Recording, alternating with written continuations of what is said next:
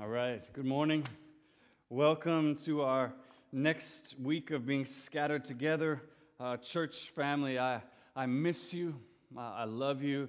Just want to continue to let you know that we are praying for you and praying for God's wisdom as we move ahead, but trusting that He will lead us and praising Him that although we cannot gather physically in this space right now, that the building may be closed, but the church is not. Amen?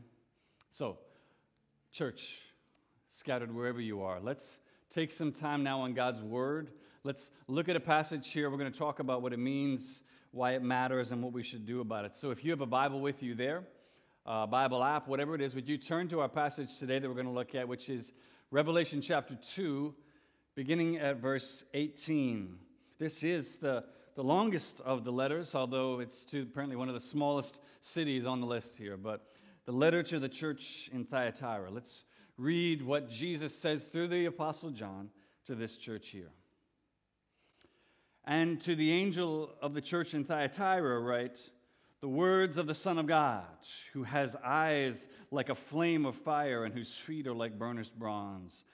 I know your works, your love, and your faith, and service, and patient endurance, and that your latter works exceed the first.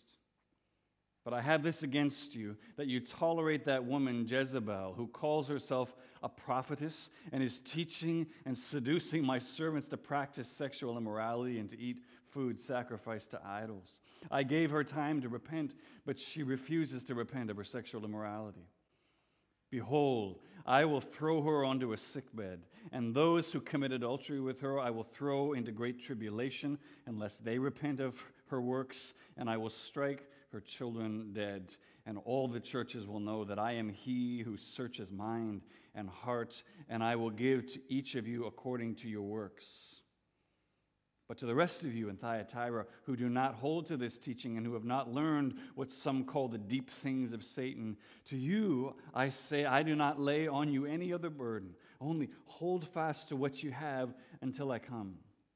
The one who conquers and who keeps my works until the end, to him I will give authority over the nations, and he will rule them with a rod of iron, as when earthen pots are broken in pieces, even as I myself have received authority from my Father.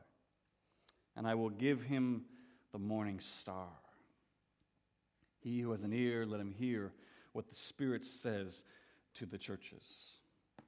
This is the word of the Lord. Let me pray for us briefly and then just dig into this passage here. Spirit of God, we invite you once again now to be powerfully present among us as we look at this passage that you inspired your servant John to write down and record for us to read today. We believe this is what the Spirit wants to say to our church, to the churches from back in this first century all the way till today. So help us to have ears to hear, as you say. Give us ears to hear what the Spirit is saying to the churches. You tell us plainly, when you send out your word, it doesn't return to you void. It accomplishes the purpose for which you send it. Oh, God, accomplish that purpose in each one of us today. And as I always ask now, eternal God, would you move and govern my tongue to speak your truth? Amen. Well, the scene, as I imagine it anyways in my head, looks very much like something out of the movie Braveheart. If you've seen that, where William Wallace gives his famous Sons of Scotland speech at the Battle of Stirling to a group of cowardly, frightened Scottish soldiers unwilling to confront the English forces that are tearing their country apart. I'm referring, of course, to that epic scene recorded for us in 1 Kings 18 on Mount Carmel, where the prophet Elijah stands before the gathered people of God on this battlefield, as it were, in defiance of Jezebel and the 450 prophets of Baal, saying to them, how long will you go on limping between two different opinions? If the Lord is God, follow him. If Baal, then follow him. The question is really, it's a question of loyalty in the end. Like reminding the people of Israel plainly, like, you guys, you got to pick one. You can't serve both at the same time. You need to choose one of the two options, because whatever else you might have going on in your mind, Elijah warns them, there is no hybrid kind of option C where you can have the opportunity to worship God and Baal at the same time. That doesn't exist. You got to pick one. And as someone once said so simply and profoundly, the fence, staying in the middle, the fence belongs to the devil as well. So we are continuing on in this teaching series through the summer months, through the first 3 chapters of the book of Revelation entitled Dear Church. Again, looking at these 7 letters that Jesus wrote to 7 different churches in the Roman province of Asia, which is modern-day Turkey. But as you've probably already seen if you've been with us over the last number of weeks as we looked at the first 3 letters already, there's a variety of different issues going on in each one of these churches, and Jesus has a mix of both commendations as well as rebukes for all of these different churches. Different for each one, but variety of different things going on in each one, and actually that's something we're going to continue to see in the last 4 letters as we look at them as well. But here's the thing, what I love about that, what I love about what we're seeing in what's being shown to us here is just the rawness, the unfiltered reality of what's being shown to us in these letters. It's actually so encouraging to read that, as Eugene Peterson notes, the churches of the Revelation show us that churches are not Victorian parlors where everything is always picked up and ready for guests. They are messy family rooms. Entering a person's house unexpectedly, we are sometimes met with a barrage of apologies, but St. John does not apologize. Things are out of order, to be sure, but this is what happens to churches that are lived in. They are not showrooms, he says. They are living rooms. I love that.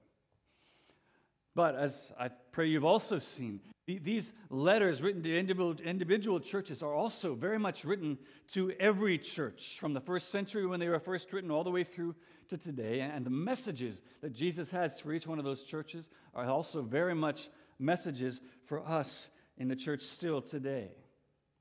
And as we come to this letter written to the church in Thyatira, the message that Jesus has for this church in particular has to do with tolerance. Tolerance, specifically tolerance of anything within the church that God does not tolerate. What's very interesting to see is actually if you compare the way Jesus both commends and rebukes the church at Ephesus with the way that Jesus commends and rebukes this church here in Thyatira, it's odd. They're almost like a mirror image, like an exact opposite of one another. With the church in Ephesus exposing false prophets, hating the things that God hates, but having lost the love that they had at first. And now here, the church at Thyatira being known for the increase of their love, the increase of their works, but tolerating a false prophet among them. We'll look more deeply into how and why it is that the church at Thyatira could have allowed such a horrendous thing to happen in their own context. But as we dig into this letter today, I think what you're going to see very quickly is just how incredibly relevant this message the message of this letter is in particular to the church still today. For us particularly, gathering in a country like Canada that is known, like worldwide, we're just kind of known. Our claim to fame is our niceness, our politeness, to the point where we like apologize to each other as we're arguing with each other. Hey, listen, I'm sorry, but I think you're dead wrong there. Like, it's crazy. But this niceness, this politeness, which could lead us to the very same horrendous end as the church in Thyatira. And then even more than that, I believe the message of this letter, it's relevant to any church and in any time or any place as it relates to this warning against the devastating results of compartmentalizing our faith life from our day-to-day life, as though they were these two separate things. That's a message for any church in any time to know and be warned against. And so in order to help us understand Jesus' message to this church, as well as avoid making the same errors individually, as well as corporately as a church, we're going to look at how Jesus, first of all, warns the church against the seductive appeal of Jezebel. And then how Jesus then calls them to the just demands of love. The seductive appeal of Jezebel, the just demands of love. That's what we're going to look at here. So if you've closed your Bibles, you closed your Bible app, whatever it is, would you open it again with me to this passage here, Revelation 2, beginning at verse 18. Follow along with me as we listen now to what the Spirit has to say to the church in Thyatira.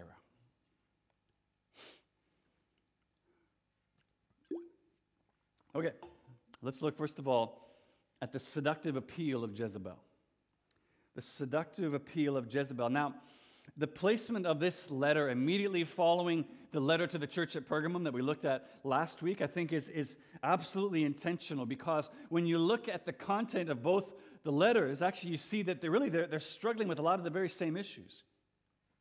The problem, however, I think was even more pronounced in Thyatira, which scholars tell us was a relatively small, otherwise unimportant city in the Roman province of Asia, except for the fact that it was known and prized for the various trades that came out of it. Some of the more well-known things that were coming out of there were the dyeing of wool, the dyeing of cloth, and also metalworks. Well, these two things in particular were really well-known trades from this city. But as George pointed out last week in his message, each of these trades had formed these really powerful trade guilds, which were very much like, in a modern context, like we would know as like trade unions. These really powerful trade guilds within the city. The only difference was that these trade guilds also were directly connected to idol worship as well as worship of Caesar. Like that made them a little bit different than our modern day work unions. And these trade guilds, as he was saying, had these common meals which regularly occurred among them, where they had these feasts with food and drink that was both offered in sacrifice to, as well as eaten and drunk in honor and worship of their patron deities. And which apparently often just degenerated into these drunken orgies by the end of them, which I'm just going to trust.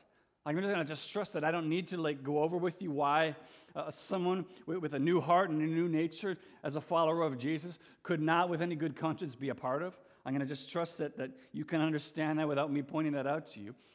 But here's the problem. What made the decision not to partake in these activities infinitely more difficult was that these trade guilds virtually owned the entire trade industry in the city. They just ran the show, and so it wasn't as simple as just lead the trade guild and start your own business. It wasn't as simple as that. Like, to understand this, you need to get out of our 21st century mindset, get into this first century mindset where, because like today, listen, you just start a website and suddenly your product is available to an entire global market. But here in this first century context, without the influence as well as the protection of the trade guilds, it was ultimately the very same as just basically to lose your entire business along with any means of providing for yourself and your family. That's what the decision meant for them. I mean, just to give you a modern day context, this would just be like working for Amazon and then leaving Amazon, saying, I don't want to work for you anymore, and starting my own little Christian bookstore. I mean, you can do that, but virtually like everything from pricing to stock availability to staff to shipping, all those factors are just stacked against you succeeding in any way. Same thing here. And as has already been said multiple times in the last number of weeks, I don't think we really get or understand what this felt like. Like, as people living in the Western world, we don't understand the kind of economic pressures and cost that these churches were suffering here in order to seeking to be faithful to Jesus. And I know that's not all of us. There may be some exceptions, but for the most part, we've got no clue what it would mean to look like, to have to choose between faithfulness to Jesus and losing your business and going into abject poverty. Like, we don't really understand what that feels or looks like. But enter Jezebel, stage left. In comes Jezebel, and I say her name with quotation marks because virtually every commentator I read agrees that Jezebel was actually probably not the real name of this false teacher in the church of Thyatira, but more of a symbolic, representative name that was intended to imply or evoke a historical memory or meaning. Like, in the same way that if you were to refer to somebody who is dishonest, a lot of times refer to them as Pinocchio. Nobody thinks that person's name is actually Pinocchio, right? At least if you know the story, you know that calling someone that is referring, it evokes the story of a little wooden boy, who every time he lied, his nose would grow. So, exact same thing going on here, only the difference is that the name Jezebel here is referring to a notorious example from Israel's history. So who was Jezebel? She was this charismatic, wicked foreign queen married to Israel's king at the time, King Ahab, and who brought along with her and who steadily and slowly diffused her worship of foreign gods into Israelite culture and worship. And unfortunately, King Ahab, as John Stott notes, just simply lacked the moral conviction and stamina to withstand her. He just didn't stand up to her and allowed this to happen. And so the conflict that ensued then between Jezebel and God's prophet Elijah, who had the moral conviction and stamina of like 75 Ahabs, culminated in that epic scene that I described as we began this morning up on Mount Carmel, where you got 450 prophets of Baal in front of one altar, Elijah, prophet of God, over here in front of another altar, with the God who answers with fire from heaven, proving himself to be the one who is the true God.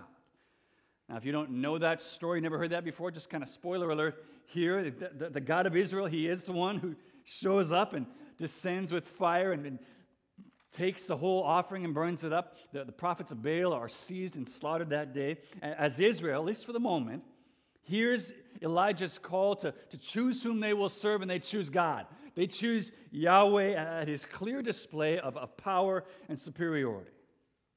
The point is, listen, this church in Thyatira, both Jews and Gentiles alike, they would have known this story already. This would have been either known to them or told to them already. So when they hear the prophetess being referred to as Jezebel, automatically they're like, okay. It evokes all this cultural and memory and history. They're like, oh, okay, so you're talking about that. And what was Jezebel doing in Elijah's day?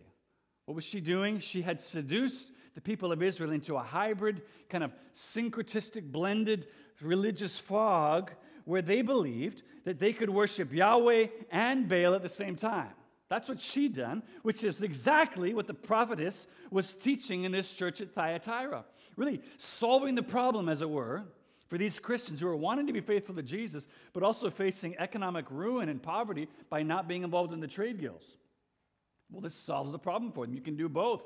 Just lulling them into this error with her deep teachings, that led them to believe in the end that they could eat at the table of demons, involve themselves in sexual immorality, and that had no bearing on their faith with Jesus.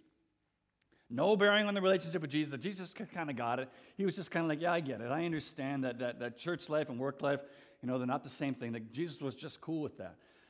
That's what she was presenting and that people were believing. But when you understand that all through the Bible, one of the key images that God uses to describe the nature of his relationship with his people is marriage, and not least of which, in the New Testament, the church itself is described as his bride. Just to recognize that you begin to see that in the same way that a husband and wife commit to complete marital faithfulness to their spouse alone in marriage, so too does God expect complete faithfulness from his redeemed people. That's exactly why you see, look at verse 22. You see Jesus speaking about those who commit adultery with this Jezebel, Jezebel's children. You see that he's not necessarily referring to literal fornication with her as much as spiritual unfaithfulness.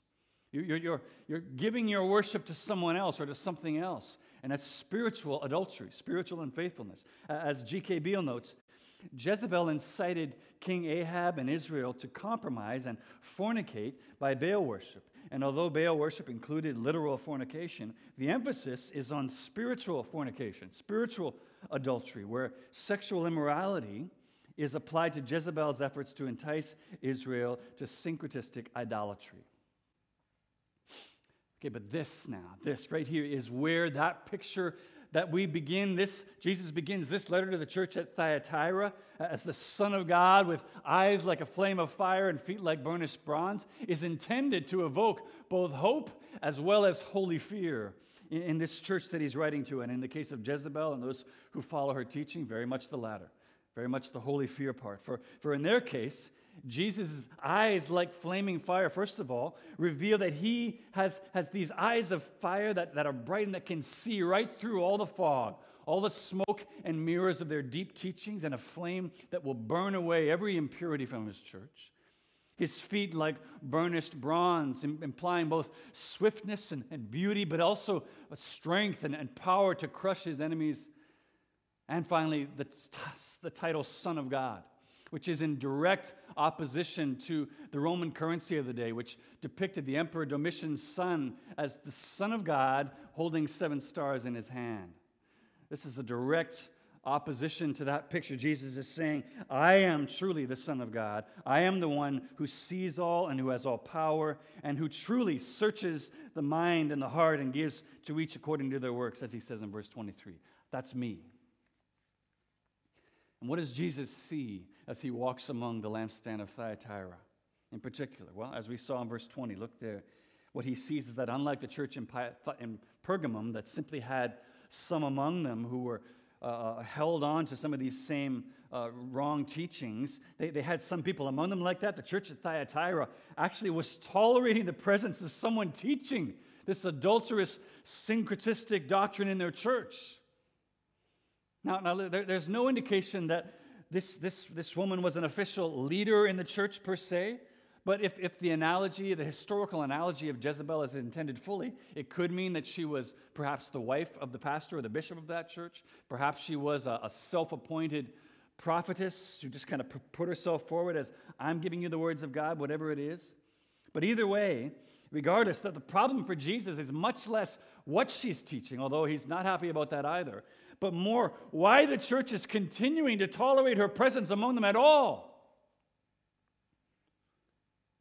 And it's not explicit, but I wonder again, contrasting the doctrinally strong yet loveless church in Ephesus with the loving yet doctrinally liberal church in Thyatira, if the reason for the tolerating Jezebel's presence in their midst wasn't a combination of two things. First of all, a misguided outworking of what it means to be loving as a church, along with the seductive appeal of Jezebel's teaching that had solved the problem of faithfulness to Jesus by compartmentalizing their faith life and their work life. I wonder if it wasn't a combination of those two things.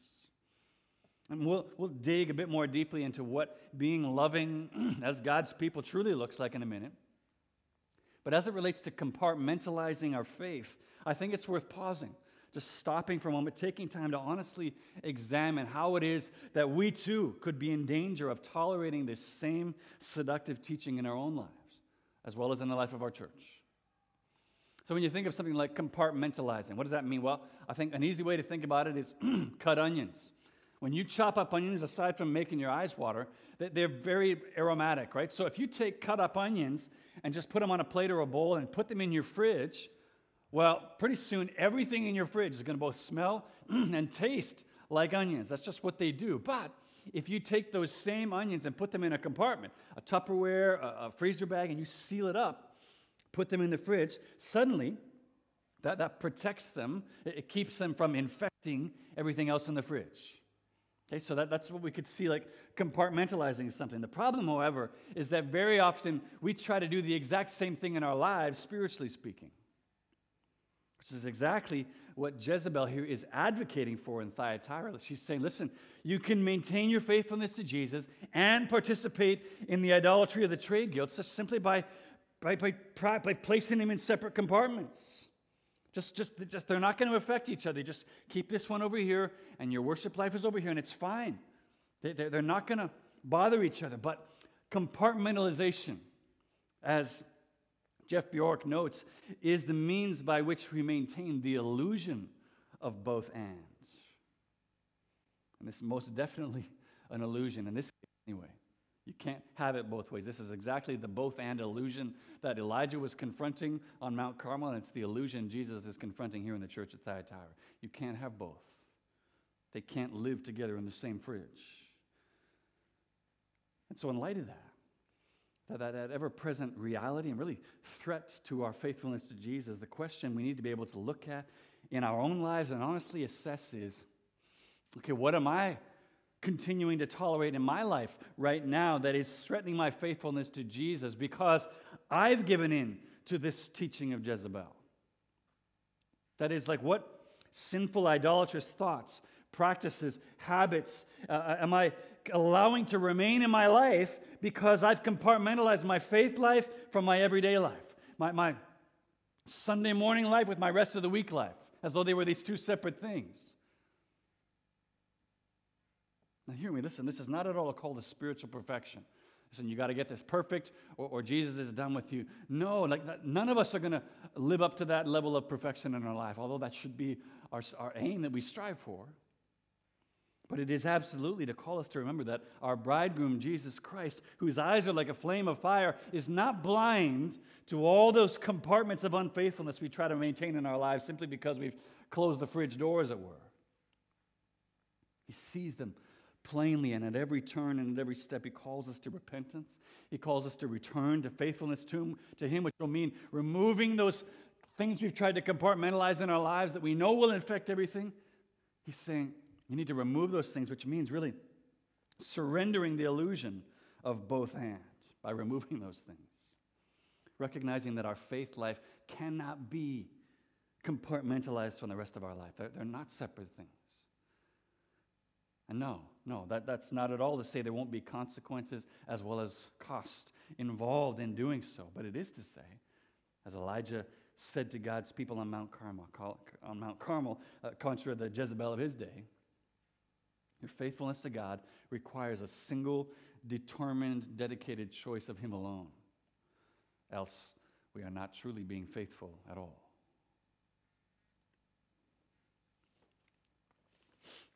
Okay. So that's the seductive appeal of Jezebel. The last thing I want to look at with you now is the just demands of love. The just demands of love. And it's important that we look at this aspect of what Jesus writes to the church at Thyatira again, because in contrast to the church at Ephesus, the church in Thyatira here is praised for its increase in love. He's not saying you lost love. It's you've got that love and you're increasing in it and the good works that grow out of it. He's commending them for that. The issue I'm going to look at quickly is to examine, however, whether or not, along with compartmentalizing their faith, the church was not also allowing their desire to be loving to keep them from dealing decisively with this false teacher in their midst as they needed to.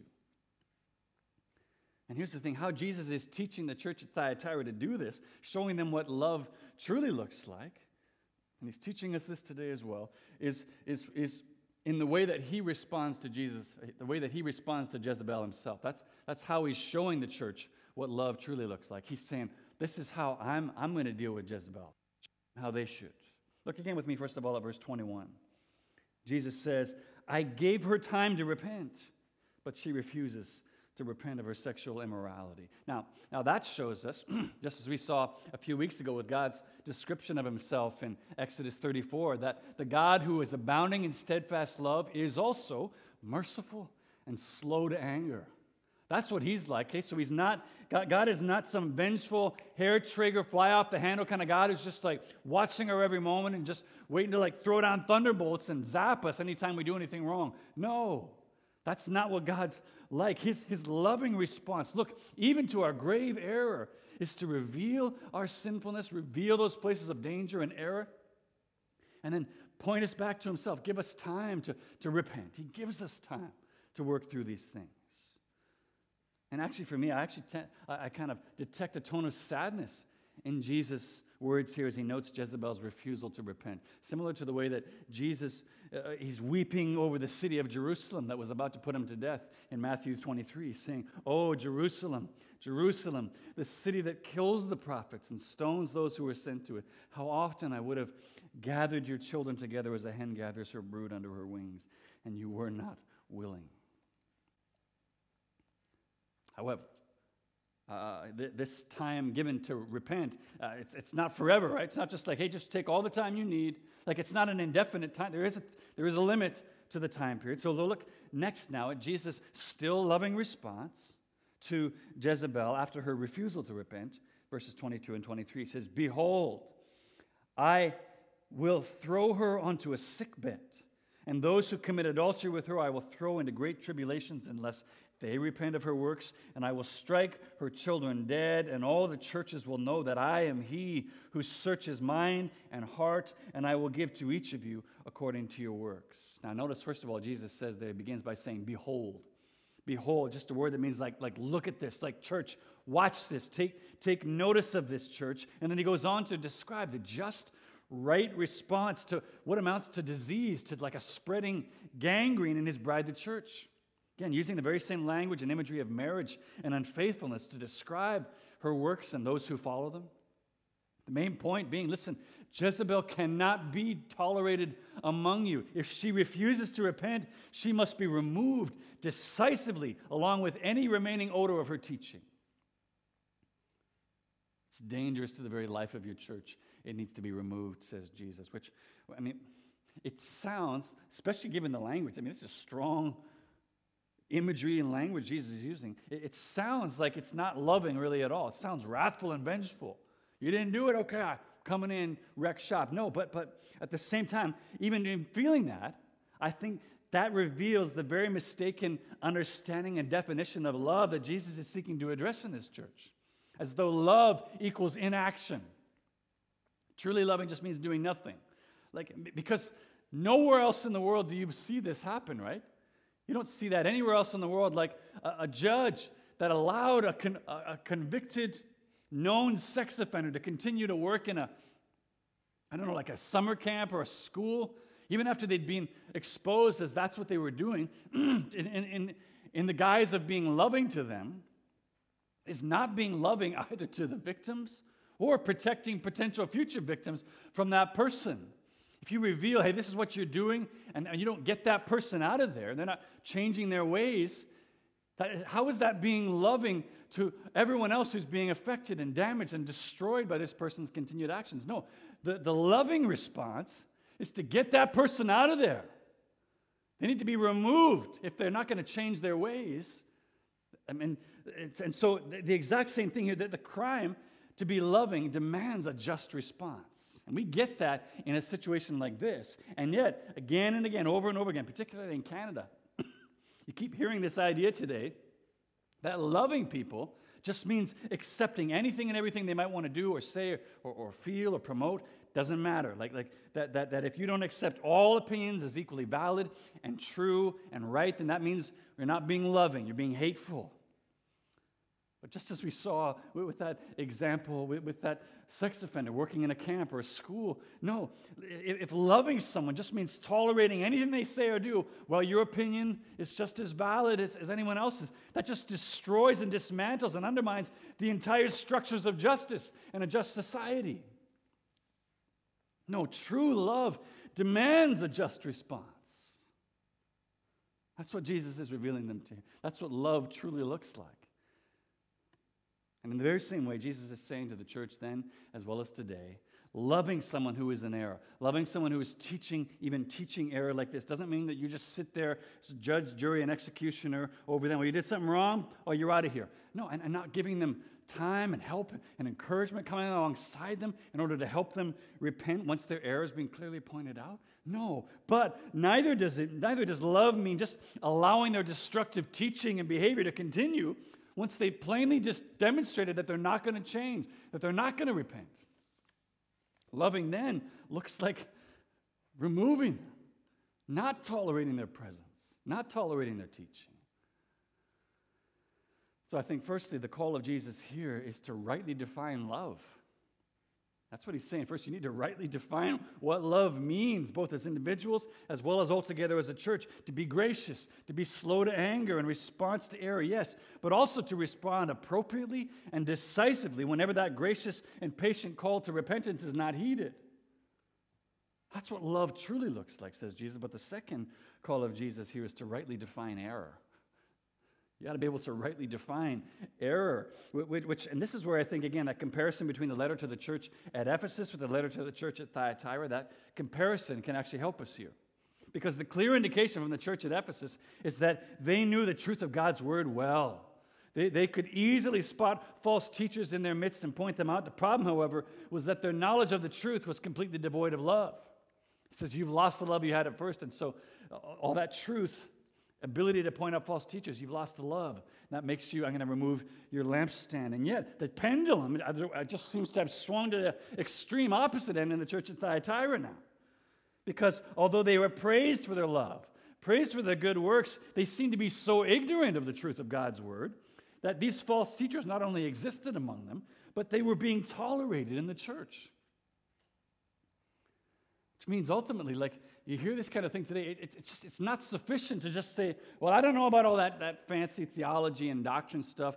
For me personally, I just try to love people like Jesus did. No, you can't say that. That's actually the very attitude that led Ahab and this church in Thyatira to tolerate Jezebel. We need to be able to rightly define what love means. What do you mean by that?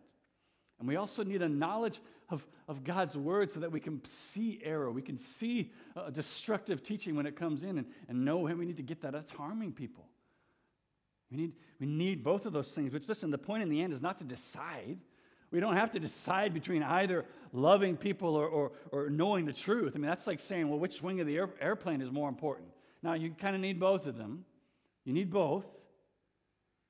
What Jesus is trying to show us here is that in this case, it's not an either-or thing. It is a both-and. This is the case where you need both.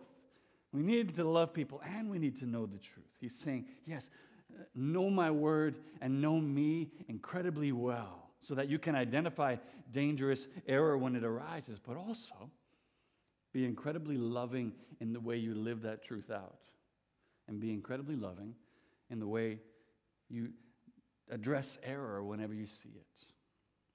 And love rightly defined.